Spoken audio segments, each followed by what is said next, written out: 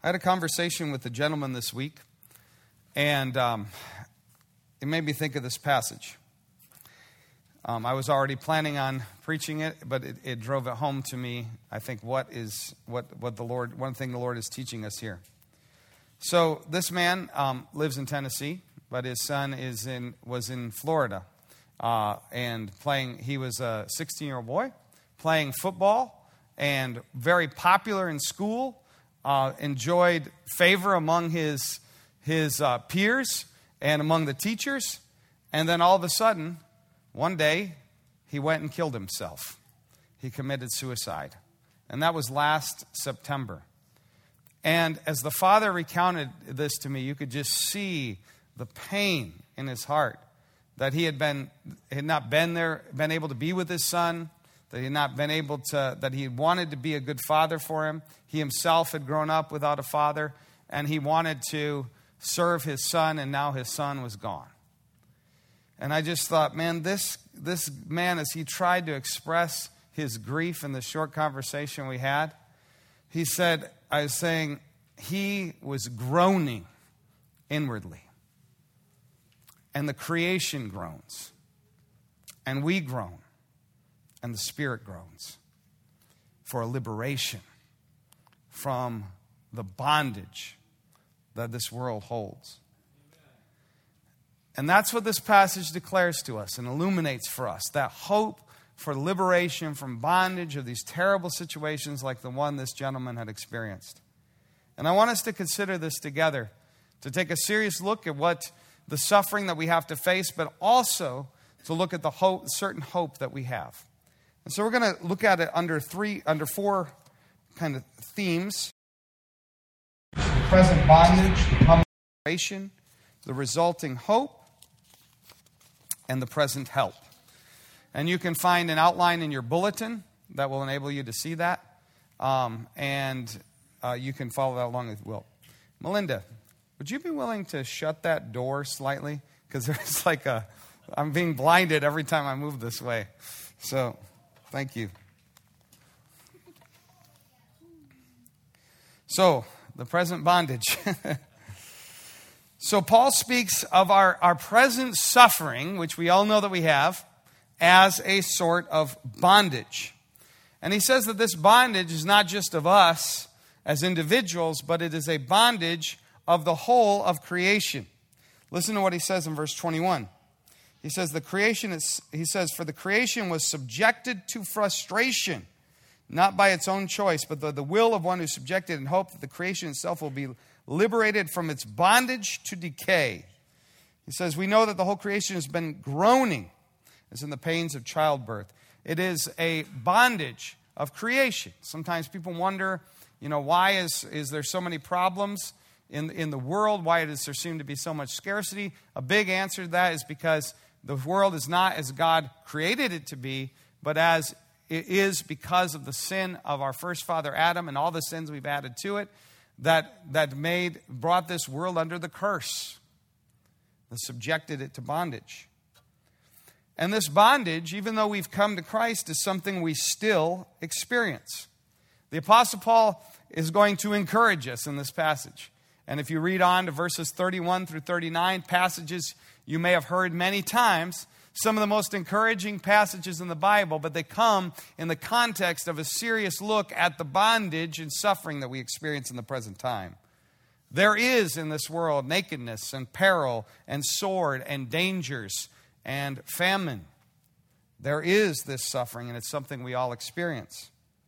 And this bondage that we have, he describes as causing a groaning, a deep, inarticulate sound in response to pain or despair. He says the whole creation, as it were, is groaning for this liberation. As it says in verse 22, we know that the whole creation has been groaning as in the pains of childbirth right up to the present time.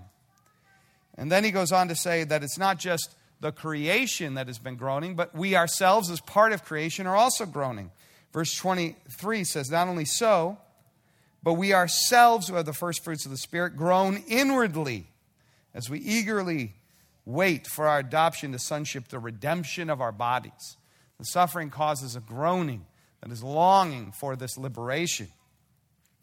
This idea is clearly taking up a theme that Paul is not inventing himself, but as one of the most important themes of the Bible, which is the Exodus, the moving out from a place of slavery and suffering into a place of glorious liberation.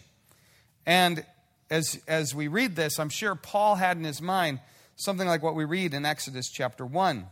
The Israelites groaned in their slavery and cried out, and their cry for help because their slavery went up to God. That's what we're talking about. There is this, as we experience the sufferings of this life, there is this groaning within us, and that goes up to God. But interestingly, here we see that it's not only the creation, it's not only us who groan, it's also the Spirit who groans with us. It says in verse 26, in the same way the Spirit helps us in our weakness. We do not know what we ought to pray for, but the Spirit himself intercedes for us through wordless groans. It's the same word that is used to say that the Spirit joins us in these groans. And it reminds me of what God said through the prophet Isaiah concerning the sufferings of the Israelites. In Isaiah 63, verse 9, it says that in all their distress, he too was distressed, and the angel of presence saved them. In all their distress, he too was distressed. We see that the Lord enters into our distress and groans with us in the midst of that. But these groans are going to be answered. And they're going to be answered in a glorious liberation. And it is coming. Our groaning is not something that will go on forever.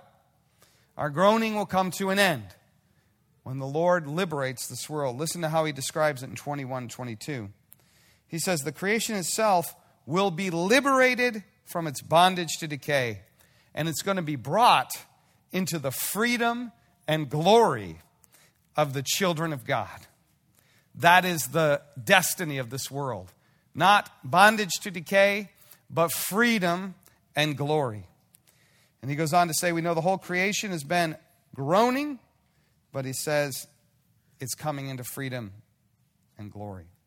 Indeed, he's so convinced of this that he says in verse 28, we know that in all things God works for the good of those who love him and have been called according to his purpose. It's a verse you probably heard. It's one we repeat. But what he wants to say is that the glory is so certain, the freedom and glory and liberation is so certain that we can look at the big picture and say, in all things, God is working together for the good of those who love him and are called according to his purpose. And he says it's something that's certain. There was part of God's plan was to permit the fall, but also his plan is to bring people out of it. And he says those whom he foreknew, he also predestined. Those whom he predestined in time, he called them to come unto him. When he called them to come to him, they were justified, and a glory began inside them that will be ultimately realized in the new heavens and new earth. That is the promise, as he says, and those he predestined, he also called. Those he called, he also justified. Those he justified, he also glorified. That is the certainty of this liberation. And so, because of this liberation, even though the suffering is often horrible, like of the friend I mentioned there at the beginning, yet Paul can say in verse 18, I consider that the present sufferings are not worth comparing to the glory that will be revealed in us. That is an amazing statement, isn't it? He's saying this liberation, this freedom and glory we enter into, when it's fully revealed to us, when we see what happens, it'll make all that we experience now, all the suffering, seem not worthy to even be compared to it. That is an amazing statement. It's kind of hard to believe. It's one that we'll have to think about. We have to enter into, especially we're right in the middle of suffering, right? But this is the promise of the liberation. Now, I want to center in on what the nature of this coming liberation is, because it is important for us to understand it so we can see how God is working in the present time. Because the nature of this coming liberation is a transformation to glory. It is a glory that will be revealed in us. It is the freedom and glory of the sons of God. It is a glorification It is what Paul said in Romans 5:2, that we now have access into this grace by which we stand in faith, and we have hope in the glory of God. Not that we'll see his glory, though that's another point, but that we will be transformed to reflect the glory of God. That's the hope that we have. This glory, when it is fully revealed, will be something visible, so that will shine like the stars in heaven.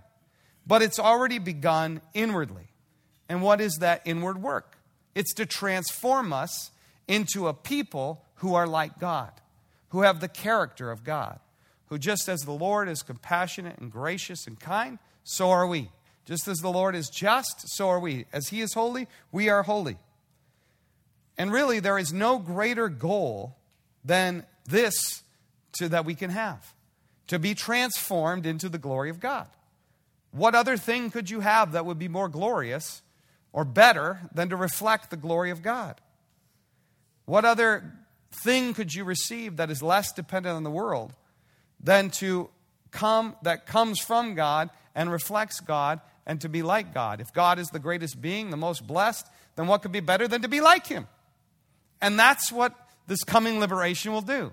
It will make us completely like God. Not in the sense it will be infinite in knowledge, but we'll reflect it in a perfect way in our character. And therefore, we have hope. That's what we'll look at next, the resulting hope. The result of the promise of the coming liberation is hope for us. And remember, hope is not just how we often use it today, to say, I hope I'll have a good lunch today. That may or may not. But this is hope in the sense of a firm expectation that these things will come to pass based on the Word of God and his promise. We are saved, he says, in hope. Not everything have we received. When we came out of the darkness into the light, we came out from the kingdom of Satan into the kingdom of Christ. When we turned from our sin unto Jesus, we were saved in hope that there was going to be more, that there was going to be a greater blessing. And we are looking for this hope. As I like what the Nicene Creed says, and I look for the resurrection of the dead and a life everlasting. This is what Paul says in verse 25. If we hope we do not yet have, we wait for it patiently. We have an expectation. And if it doesn't come, we know it's coming. And so it gives us patience and strength. And this hope is something that changes our view on all things. One of the ways you might take this passage, if you just read it in the abstract, is our present sufferings are not worthy to be compared to the glory of that is to be revealed in us. We could just take it like, well, now we just have bad things, and then we'll have good things, and there's no connection whatsoever. But that's not what is being said here. The things that happen in the present, far from actually doing us ultimate harm, are actually working out for our good. So that God takes the suffering and the bad in this world, and he uses it to transform us into greater glory. That's what he means when he says that we know that all things work together for good to those who love God and are called according to his purpose. That's where Paul says elsewhere, 2 Corinthians chapter 4, that these light and momentary afflictions, really, Paul? We might say, are working for us an eternal weight of glory. It's not just that it's someday we'll get that glory and we have afflictions now. It's that these are working it and actually bringing it about. And that's what Paul said in Romans chapter 5. As soon as he says we hope in the glory of God, he says we also boast in our sufferings. Why? Because our suffering produces perseverance. Perseverance builds character, and character brings about greater even hope. And so he's saying this process of transformation, this process of glorification, is actually carried about through the sufferings that we experience. And then that gives us hope, even in our greatest suffering. And so this hope then empowers us to live well in all circumstances. This hope of this coming liberation and its connection with present events empowers us to live well in all circumstances. What this means is that we can accept all outcomes as contributing to the most important outcome of our lives, to make us like the glory of Christ. We can accept any outcome because we can trust that the Lord is going to use that to accomplish the most important thing, to make us like Christ. Putting it in the form of a syllogism or a logical argument, he says, all things work together for the good of making us like Christ. Whatever happens to us is an event that will make us more like Christ. Therefore, we can welcome with joy even our sufferings because they will make us more like Christ. That doesn't mean we don't feel pain. That doesn't mean we don't grieve. It doesn't mean we don't feel sorrow. But it means that we can rejoice even in our sorrowing, as the Apostle Paul says, because even while in one sense we might not want them, on the other sense we know that God is going to use all things to make us like Christ. So it doesn't matter in some sense what outcome comes out of whatever we're doing, because God will use that to make us more like Christ. Now let me apply this to a situation I was talking about with another gentleman this week. I was thinking about fostering. Now you want to talk about fostering children. You want to talk about something that's a very uncertain endeavor? Fostering is an uncertain endeavor. And by being involved in the lives of those who've been there, just the amount of fear that goes on, anxiety over what's going to happen, you get attached to those children, and you don't know really how long you'll have them. And that is really hard. What if you don't get that child? What if you have to say goodbye to them? I mean, that's where the rubber hits the road here. Can you trust the Lord with those outcomes? Man, that's going to be hard, right? Now, but here's the thing. We don't have control over that outcome. You can't really control it. We like to pretend like we can control all the outcomes, but we can't control the outcomes. And so, really, I would just say this. Let's assume for a moment you're not a Christian, and you don't even believe in God. Well, just for your own mental health, probably good to let go of the outcomes or hold them loosely, right? Because it's just going to cause you anxiety over things you can't control, and that will put you in bondage. It won't allow you to actually live well in the present and focus on the things you need to do where you do have control. So, it's a good idea.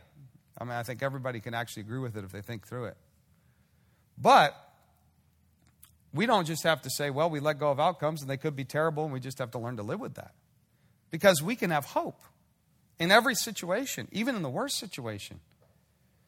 And embracing this increases our hope. That we can say, whatever the outcome, God is going to do something noteworthy with it. God is going to do something amazing with it in the end. And it will all be clear in the right time. So maybe take it, kind of applying this a little bit further. It reminded me of a quote from the philosopher Seneca, who lived in the 1st century. And he wrote a lot about letting go of outcomes. And his writings are really profitable, as Tertullian says. Seneca is mostly ours, because he's like, we can get a lot of stuff out of this. So here's what he said. So the wise man will develop virtues, if he may, in the midst of wealth, or if not, in poverty. If possible, in his own country. If not, in exile. If possible, as a commander. If not, as a common soldier. If possible, in sound health. If not, enfeebled. Whatever fortune the wise man finds, he will accomplish therefrom something noteworthy. And I think that's our calling as Christians. Whatever God brings our way, to take it and do something noteworthy with it. And to seek to accept whatever place God has put us. I said we have an opportunity to serve the Lord in this time. Now, Seneca did not know about the resurrection of Christ. And one of the things as Christians throughout the ages have reflected on his writings as he kind of says these things like, if he can get this without the gospel, why can't we get this with the gospel? If he could not, we see the resurrection of Christ, and so we know what the end is, that all things are going to work out well. In the end, we know that this is where history is heading, and it's where it's heading for us. But we also know this, that even if we don't accomplish something noteworthy from whatever circumstance God puts us in, He will accomplish something noteworthy from the sufferings that He puts us in. And He's working above and beyond it. That's the promise of His grace. So how do we get there? How do we get such a mentality? Well, one of the key means that we have here is that we are to pray. We are to seek the Lord. The groaning that we have should ascend heavenward. So we seek the help of the Lord for a change of perspective. We ask Him for help. We ask Him for deliverance. We ask Him for strength if we have to suffer. We ask Him to enable us to endure if we have to endure. And His help is totally available. Ask and you shall receive. But what Paul says here is that prayer is not just about what we do. He tells us something rather amazing about prayer. And that is that we have the Spirit. Verse 26. In the same way, the Spirit helps us in our weakness. We do not know what we ought to pray for, but the Spirit Himself intercedes for us through wordless groans. And He who searches our hearts knows the mind of the Spirit, because the Spirit intercedes for God's people in accordance with the will of God. And so when I think of this, it's like almost like God is taking our prayers, which He does like, and He's supercharging them with the power of the Spirit. So it's almost like when we go forward, we're doing something much greater than we think we have, not because we're so great, but because the Spirit is working within us and for us and supercharging those prayers and doing something amazing with them, even better than we think. As our session has called us, our elders have called us to enter into a season of prayer as we contemplate the future. And as we do this, we may not always know what to say, what to pray about. But here's the thing. The Spirit does. And He's there with us. And He's groaning with us. And He's praying for us. And He's supercharging our prayers. And if we see that, then we can enter into the Lord with hope. And then if we pray, that will lead us to more hope. I found oftentimes when I'm just thinking about situations or just worrying about them or just trying to figure them out, then it's like, I'm not sure if this is going to work out.